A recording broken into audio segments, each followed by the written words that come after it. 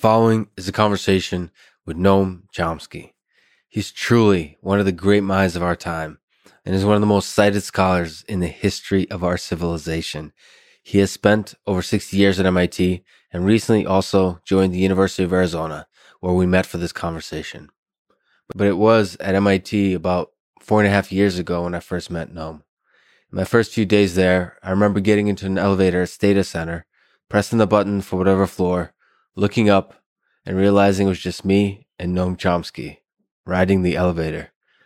Just me and one of the seminal figures of linguistics, cognitive science, philosophy, and political thought in the past century, if not ever.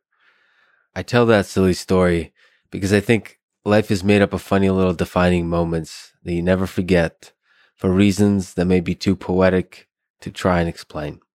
That was one of mine. Noam has been an inspiration to me and millions of others. It was truly an honor for me to sit down with him in Arizona. I traveled there just for this conversation. And in a rare, heartbreaking moment, after everything was set up and tested, the camera was moved and accidentally the recording button was pressed, stopping the recording. So I have good audio of both of us, but no video of Noam. Just the video of me and my sleep-deprived but excited face that I get to keep as a reminder of my failures. Most people just listen to this audio version for the podcast, as opposed to watching it on YouTube. But still, it's heartbreaking for me. I hope you understand and still enjoy this conversation as much as I did. The depth of intellect that Noam showed and his willingness to truly listen to me, a silly-looking Russian in a suit. It was humbling and something I'm deeply grateful for. As some of you know, this podcast is a side project for me, where my main journey and dream is to build AI systems that do some good for the world. This latter effort takes up most of my time, but for the moment has been mostly private. But the former, the podcast, is something I put my heart and soul into, and I hope you feel that, even when I screw things up. I recently started doing ads at the end of the introduction. I'll do 1 or 2 minutes after introducing the episode and never any ads in the middle that break the flow of the conversation.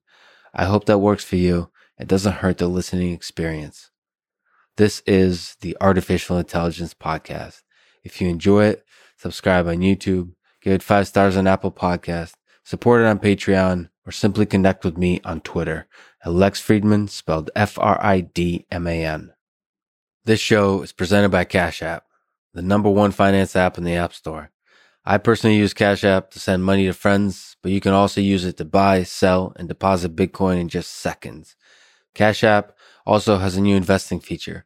You can buy fractions of a stock, say $1 worth, no matter what the stock price is.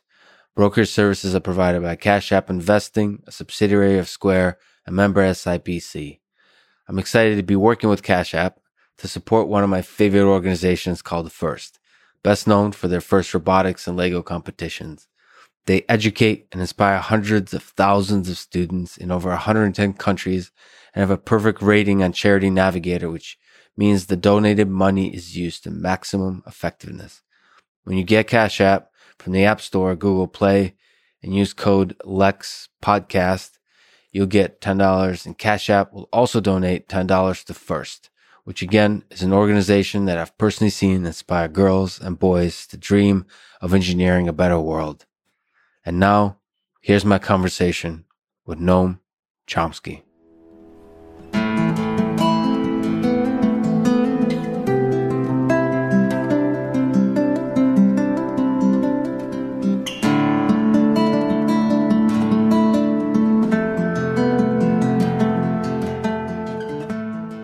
I apologize for the absurd philosophical question, but if an alien species were to visit Earth, do you think we would be able to find a common language or protocol of communication with them? There are arguments to the effect that we could. In fact, one of them was Marv Minsky's. Back about 20 or 30 years ago, he performed a brief experiment with a student of his, Dan Bobrow. They essentially ran the simplest possible Turing machines, just free to see what would happen. And most of them crashed, either got into an infinite loop or stopped. The few that persisted essentially gave something like arithmetic.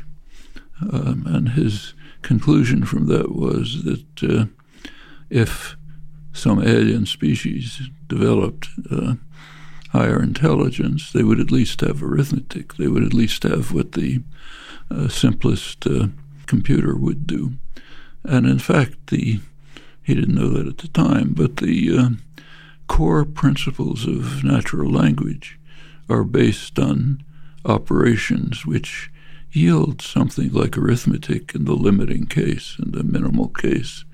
So it's conceivable that a mode of communication could be established based on the core properties of human language and the core properties of arithmetic, which maybe are universally shared. So it's conceivable. What is the structure of that language, as an internal system inside our mind versus an external system as it's expressed? It's not an alternative. It's two different concepts of language. Different. It's a simple fact that there's something about you, a trait of yours, part of the organism, you, that determines that you're talking English and not Tagalog, let's say. So there is an inner system. It determines the sound and meaning of the infinite number of expressions of your language. It's localized. It's not on your foot, obviously. It's in your brain. If you look more closely, it's in specific configurations of your brain. And that's essentially like the internal structure of your laptop. Whatever programs it has are in there. Now, one of the things you can do with language, it's a marginal thing, in fact, is use it to externalize what's in your head. Actually, most of your use of language is thought, internal thought. But you can do what you and I are now doing. We can externalize it. Well, the set of things that we're externalizing are an external system. They're noises in the atmosphere. And you can call that language in some other sense of the word. But it's not a set of alternatives. These are just different concepts. So how deep do the roots of language go in our brain? Well, our mind, is it yet another feature like vision, or is it something more fundamental from which everything else springs in the human mind? Well, it's in a way, it's like vision. There's something about our genetic endowment that determines that we have a mammalian rather than an insect visual system. And there's something in our genetic endowment that determines that we have a human language faculty. No other organism has anything remotely similar. So in that sense, it's internal. Now, there is a long tradition, which I think is valid, going back centuries to the early scientific revolution, at least, that holds that language is the sort of the core of human cognitive nature. It's the source, it's the mode for constructing thoughts and expressing them, and that is what forms thought. And it's got fundamental creative capacities. It's free, independent, unbounded, and so on. And undoubtedly, I think the basis for our creative capacities and the other remarkable human capacities that lead to the unique achievements and not so great achievements of this species. The capacity to think and reason, do you think that's deeply linked with language? Do you think the internal language system is essentially the mechanism by which we also reason internally?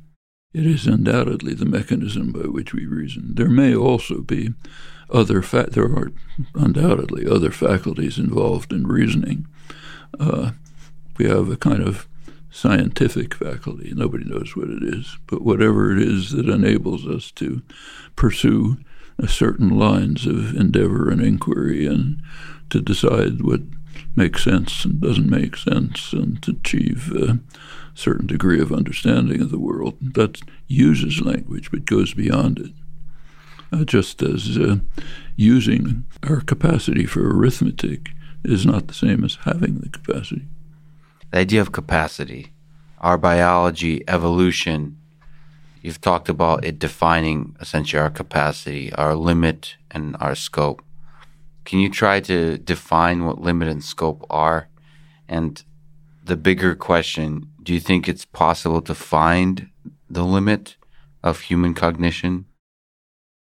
Well, that's an interesting question. It's commonly believed, most scientists believe, that a human intelligence can answer any question in principle. I think that's a very strange belief.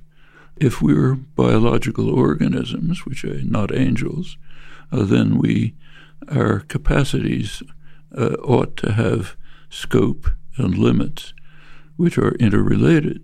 Can you define those two terms? Well, let's take a concrete example.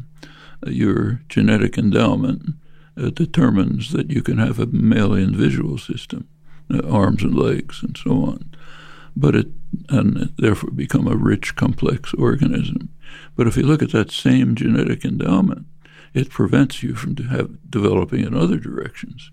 There's no kind of experience which would yield the embryo to develop an insect visual system or to develop wings instead of arms.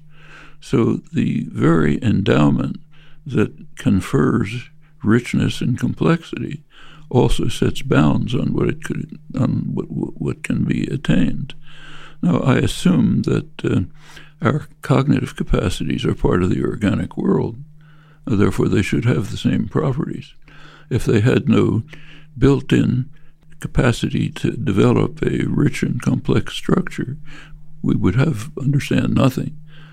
Just as if your genetic endowment did not compel you to develop arms and legs, you would just be some kind of a random amoeboid creature with no structure at all. So I think it's plausible to assume that there are limits, and I think we even have some evidence as to what they are. So, for example, there's a classic moment in the history of science at the time of Newton. There was from Galileo to Newton, modern science developed on a fundamental assumption, which Newton also accepted, namely that the world, the entire universe, is a mechanical object. And by mechanical, they meant something like the kinds of artifacts that were being developed by skilled artisans all over Europe, gears, levers, and so on. And their belief was, well, the world is just a more complex variant of this. Newton, to his astonishment and distress, proved that there are no machines, that there's interaction without contact. His contemporaries like Leibniz and Huygens just dismissed this as returning to the mysticism of the neo-scholastics, and Newton agreed. He said it is totally absurd. No person of any scientific intelligence could ever accept this for a moment. In fact, he spent the rest of his life trying to get around it somehow, as did many other scientists. That was the very criterion of intelligibility for, say, Galileo or Newton. Theory did not produce an intelligible world unless you could duplicate it in a machine. He showed you can't. There are no machines, any. Finally, after a long struggle, it took a long time, scientists just accepted this as common sense. But that's a significant moment. That means they abandoned the search for an intelligible world. And the great philosophers of the time understood that very well. So, for example, David Hume, in his encomium to Newton, wrote that, who was the greatest thinker ever, and so on. He said that he unveiled many of the secrets of nature, but by showing the imperfections of the mechanical philosophy, mechanical science, he showed that there are mysteries which ever will remain. And science just changed its goals. It abandoned the mystery, said, can't solve it, we'll put it aside. We only look for intelligible theories. Newton's theories were intelligible. It's just what they described wasn't. Well, Locke said the same thing. I think they're basically right. And if so, that showed something about the limits of human cognition. We cannot attain the goal of understanding the world, of finding an intelligible world. This mechanical philosophy, Galileo to Newton, there's a good case that can be made that that's our instinctive conception of how things work. So if, say, infants are tested with things that if this moves and then this moves, they kind of invent something that must be invisible that's in between them that's making them move and so on. Yeah, we like physical contact. Something about our brain makes us want a world like that, just like it wants a world that has regular geometric figures. So, for example, Descartes pointed this out, that if you have an infant who's never seen a triangle before and you draw a triangle, the infant will see a distorted triangle, not whatever crazy figure it actually is, 3 lines not coming quite together, or one of them a little bit curved and so on. We just impose a conception of the world in terms of perfect geometric objects. It's now been shown that goes way beyond that if you show on a tachistoscope, let's say, a couple of lights shining, you do it 3 or 4 times in a row, what people actually see is a rigid object in motion, not whatever's there. We all know that from a television set, basically. So that gives us hints of potential limits to our cognition. I think it does, but it's a very contested view. If you do a poll among scientists, it's impossible. We can understand anything. So let me ask and give me a chance with this. So I just spent a day at a company called Neuralink, and what they do is try to design what's called the brain-computer interface. So they try to do thousands of readings in the brain, be able to read what the neurons are firing, and then stimulate back, so 2-way. Do you think their dream is to expand the capacity of the brain to attain information, sort of increase the bandwidth at which we can search Google kind of thing? Do you think our cognitive capacity might be expanded, our linguistic capacity, our ability to reason might be expanded by adding a machine into the picture? Can be expanded in a certain sense, but a sense that was known thousands of years ago. A book expands your cognitive capacity. Okay, so this could expand it too. But it's not a fundamental expansion. It's not totally new things could be understood. Well, nothing that goes beyond our native cognitive capacities. Just like you can't turn the visual system into an insect system. Well, I mean, the thought is perhaps you can't directly, but you can map. You could, but we know that without this experiment. Right. You could map what a bee sees and present it in a form so that we could follow it. In fact, every bee scientist does that. Mm-hmm. But you don't think there's something greater than bees that we can map and then all of a sudden discover something, be able to understand a quantum world, quantum mechanics, be able to start to be able to make sense? Students at MIT study and understand quantum mechanics. But they always reduce it to the infant, the physical. I mean, they don't really understand. You don't. There's that may be another area where there's just a limit to understanding. We understand the theories, but the world that it describes doesn't make any sense. So, the experiment, Schrödinger's cat, for example, can understand the theory, but as Schrödinger pointed out, it's an unintelligible world. One of the reasons why Einstein was always very skeptical about quantum theory. He described himself as a classical realist in one's intelligibility. He has something in common with infants in that way. So back to linguistics. If you could humor me, What are the most beautiful or fascinating aspects of language or ideas in linguistics or cognitive science that you've seen in a lifetime of studying language and studying the human mind?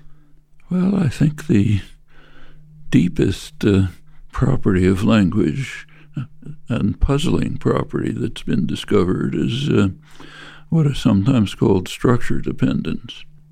We now understand it pretty well, but it was puzzling for a long time.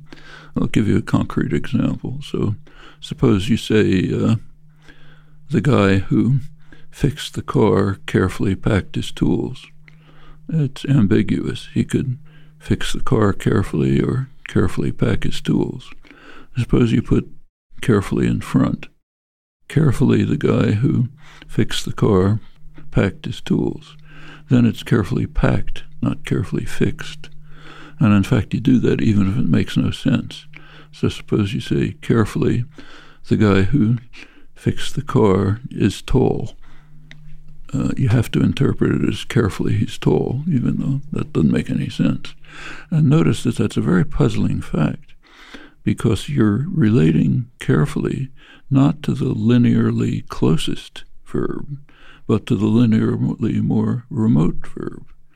Linear closeness is an easy computation, but here you're doing a much more, what looks like a more complex computation. You're doing something that's taking you essentially to the more remote thing.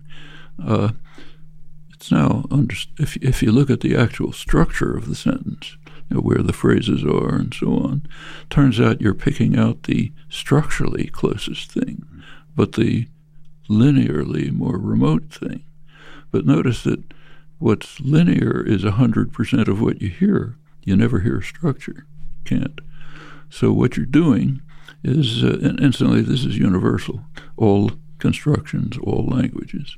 And what we're compelled to do is carry out what looks like the more complex computation on material that we never hear, and we ignore 100% of what we hear and the simplest computation. And by now there's even a neural basis for this that's somewhat understood, and there's good theories by now that explain why it's true. That's a deep insight into the surprising nature of language with many consequences. Let me ask you about a field of machine learning, deep learning. There's been a lot of progress in neural network-based machine learning in the recent decade. Of course, neural network research goes back many decades. Yeah. What do you think are the limits of deep learning, of neural network-based machine learning? Well, to give a real answer to that, you'd have to understand the exact processes that are taking place, and those are pretty opaque. So it's pretty hard to prove a theorem about what can be done and what can't be done. But I think it's reasonably clear. I mean, putting technicalities aside, what deep learning is doing is taking huge numbers of examples and finding some patterns. Okay, that could be interesting. In some areas it is, but we have to ask here a certain question. Is it engineering or is it science? Engineering in the sense of just trying to build something that's useful, or science in the sense that it's trying to understand something about elements of the world. So take, say, a Google parser. We can ask that question. Is it useful? Yeah, it's pretty useful. I use a Google translator. So on engineering grounds, it's kind of worth having, like a bulldozer. Does it tell you anything about human language? Zero. Nothing. And in fact, it's very striking. It's from the very beginning, it's just totally remote from science. So what is a Google parser doing? It's taking an enormous text, let's say the Wall Street Journal corpus, and asking, how close can we come to getting the right description of every sentence in the corpus? Well, every sentence in the corpus is essentially an experiment. Each sentence that you produce is an experiment which says, am I a grammatical sentence? The answer is usually yes. So most of the stuff in the corpus is grammatical sentences. But now ask yourself, is there any science which takes random experiments which are carried out for no reason whatsoever and tries to find out something from them? Like if you're, say, a chemistry PhD student, you want to get a thesis, can you say, well, I'm just going to do a lot of, mix a lot of things together, no purpose, just, and maybe I'll find something. You'd be laughed out of the department. Science tries to find critical experiments, ones that answer some theoretical question. Doesn't care about coverage of millions of experiments. So it just begins by being very remote from science, and it continues like that. So the usual question that's asked about, say, a Google parser is how well does it do, or some parser, how well does it do on a corpus? But there's another question that's never asked. How well does it do on something that violates all the rules of language? So, for example, take the structure dependence case that I mentioned. Suppose there was a language in which you used linear proximity as the mode of interpretation. These deep learning would work very easily on that. In fact, much more easily than an actual language. Is that a success? No, that's a failure. From a scientific point of view, it's a failure.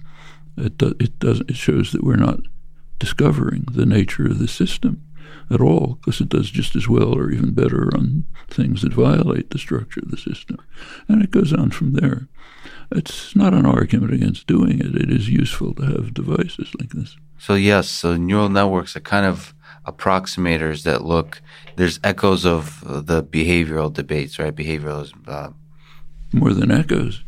Many of the people in deep learning say they've vindicated. Terry Sanyosky, for example, in his recent book says this vindicates Skinnerian behaviors. And it doesn't have anything to do with it. Yes, but I think there's something actually fundamentally different when the data set is huge. But your point is extremely well taken. But do you think we can approximate that interesting complex structure of language with neural networks that will somehow help us understand the science? It's possible. I mean, you find patterns that you hadn't noticed, let's say. Could be. In fact, it's very much like a kind of linguistics that's done, what's called corpus linguistics. When you suppose you have some language where all the speakers have died out, but you have records. So you just look at the records and see what you can figure out from that. It's much better to have actual speakers where you can do critical experiments. But if they're all dead, you can't do them. So you have to try to see what you can find out from just looking at the data that's around. You can learn things. Actually, paleoanthropology is very much like that. You can't do a critical experiment on what happened 2 million years ago. So you're kind of forced just to take what data's around and see what you can figure out from it. Okay, it's a serious study. So let me venture into another whole body of work and philosophical question. You've said that evil in society arises from institutions, not inherently from our nature. Do you think most human beings are good? They have good intent? Or do most have the capacity for intentional evil that depends on their upbringing, depends on their environment, on context? I wouldn't say that they don't arise from our nature. Anything we do arises from our nature. And the fact that we have certain institutions, not others, is one mode in which human nature has expressed itself. But as far as we know, human nature could yield many different kinds of institutions. The particular ones that have developed have to do with historical contingency, who conquered whom, and that sort of thing. They're not rooted. They're not rooted in our nature in the sense that they're essential to our nature. So it's commonly argued that these days that something like market systems is just part of our nature. But we know from a huge amount of evidence that that's not true. There's all kinds of other structures. It's a particular fact about a moment of modern history. Others have argued that The roots of classical liberalism actually argue that what's called sometimes an instinct for freedom, an instinct to be free of domination by illegitimate authority is the core of our nature. That would be the opposite of this. And we don't know. We just know that human nature can accommodate both kinds. If you look back at your life, is there a moment in your intellectual life or life in general that jumps from memory that brought you happiness that you would love to relive again? Sure. Falling in love, having children. What about, so you have put forward into the world a lot of incredible ideas in linguistics, in cognitive science, in terms of ideas that just excites you when it first came to you, that you would love to relive those moments? Well, I mean, when you make a discovery about something, it's exciting. Like, say, even the observation of structure dependence, and on from that, the explanation for it. But the major things just seem like common sense. So if you go back to take your question about external and internal language, you go back to, say, the 1950s, almost entirely language is regarded an external object, something outside the mind. It just seemed obvious that that can't be true. Like I said, there's something about you that determines you're talking English, not Swahili or something. But that's not really a discovery. That's just an observation of what's transparent.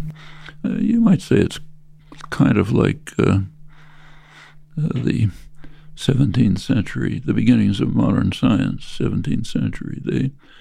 They came from being willing to be puzzled about things that seemed obvious. So it seems obvious that a heavy ball of lead will fall faster than a light ball of lead. But Galileo was not impressed by the fact that it seemed obvious, so he wanted to know if it's true. They carried out experiments, actually thought experiments, never actually carried them out, which showed that it can't be true, And out of, things like that, observations of that kind, why does a ball fall to the ground instead of rising, let's say? It seems obvious till you start thinking about it, because why does it? Why does steam rise, let's say?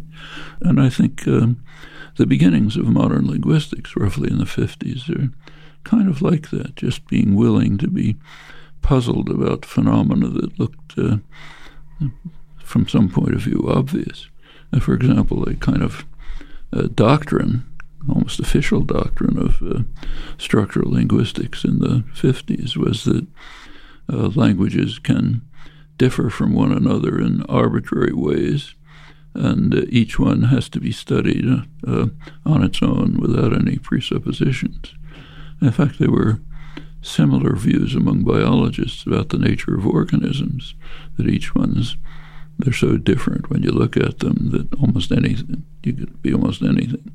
Well, in both domains, it's been learned that that's very far from true. There are very narrow constraints on what could be an organism or what could be a language. But these are, that's just the nature of inquiry. Science in general, inquiry. So one of the peculiar things about us human beings is our mortality. Ernest Becker explored it in general. Do you ponder the value of mortality? Do you think about your own mortality? I used to when I was about 12 years old. I wondered, I didn't care much about my own mortality, but I was worried about the fact that if my consciousness disappeared, would the entire universe disappear? That was frightening. Did you ever find an answer to that question? No. Nobody's ever found an answer, but I stopped being bothered by it. It's kind of like Woody Allen in one of his films, you may recall. He goes to a shrink when he's a child, and the shrink asks him, "What's your problem?" He says, "I just learned that the universe is expanding." I can't handle that. And then another absurd question is, what do you think is the meaning of our existence here, our life on Earth, our brief little moment in time. That's something we answer by our own activities. There's no general answer. We determine what the meaning of it is. The action determining meaning. Meaning in the sense of significance, not meaning in the sense that chair means this, But the significance of your life is something you create. Noam, thank you so much for talking today. It was a huge honor. Thank you so much. Thanks for listening to this conversation with Noam Chomsky, and thank you to our presenting sponsor, Cash App. Download it, use code LEXPODCAST. You'll get $10, and $10 will go to FIRST, a STEM education nonprofit that inspires hundreds of thousands of young minds to learn and to dream of engineering our future. If you enjoy this podcast, subscribe on YouTube, give it 5 stars on Apple Podcasts, support it on Patreon, or connect with me on Twitter. Thank you for listening, and hope to see you next time.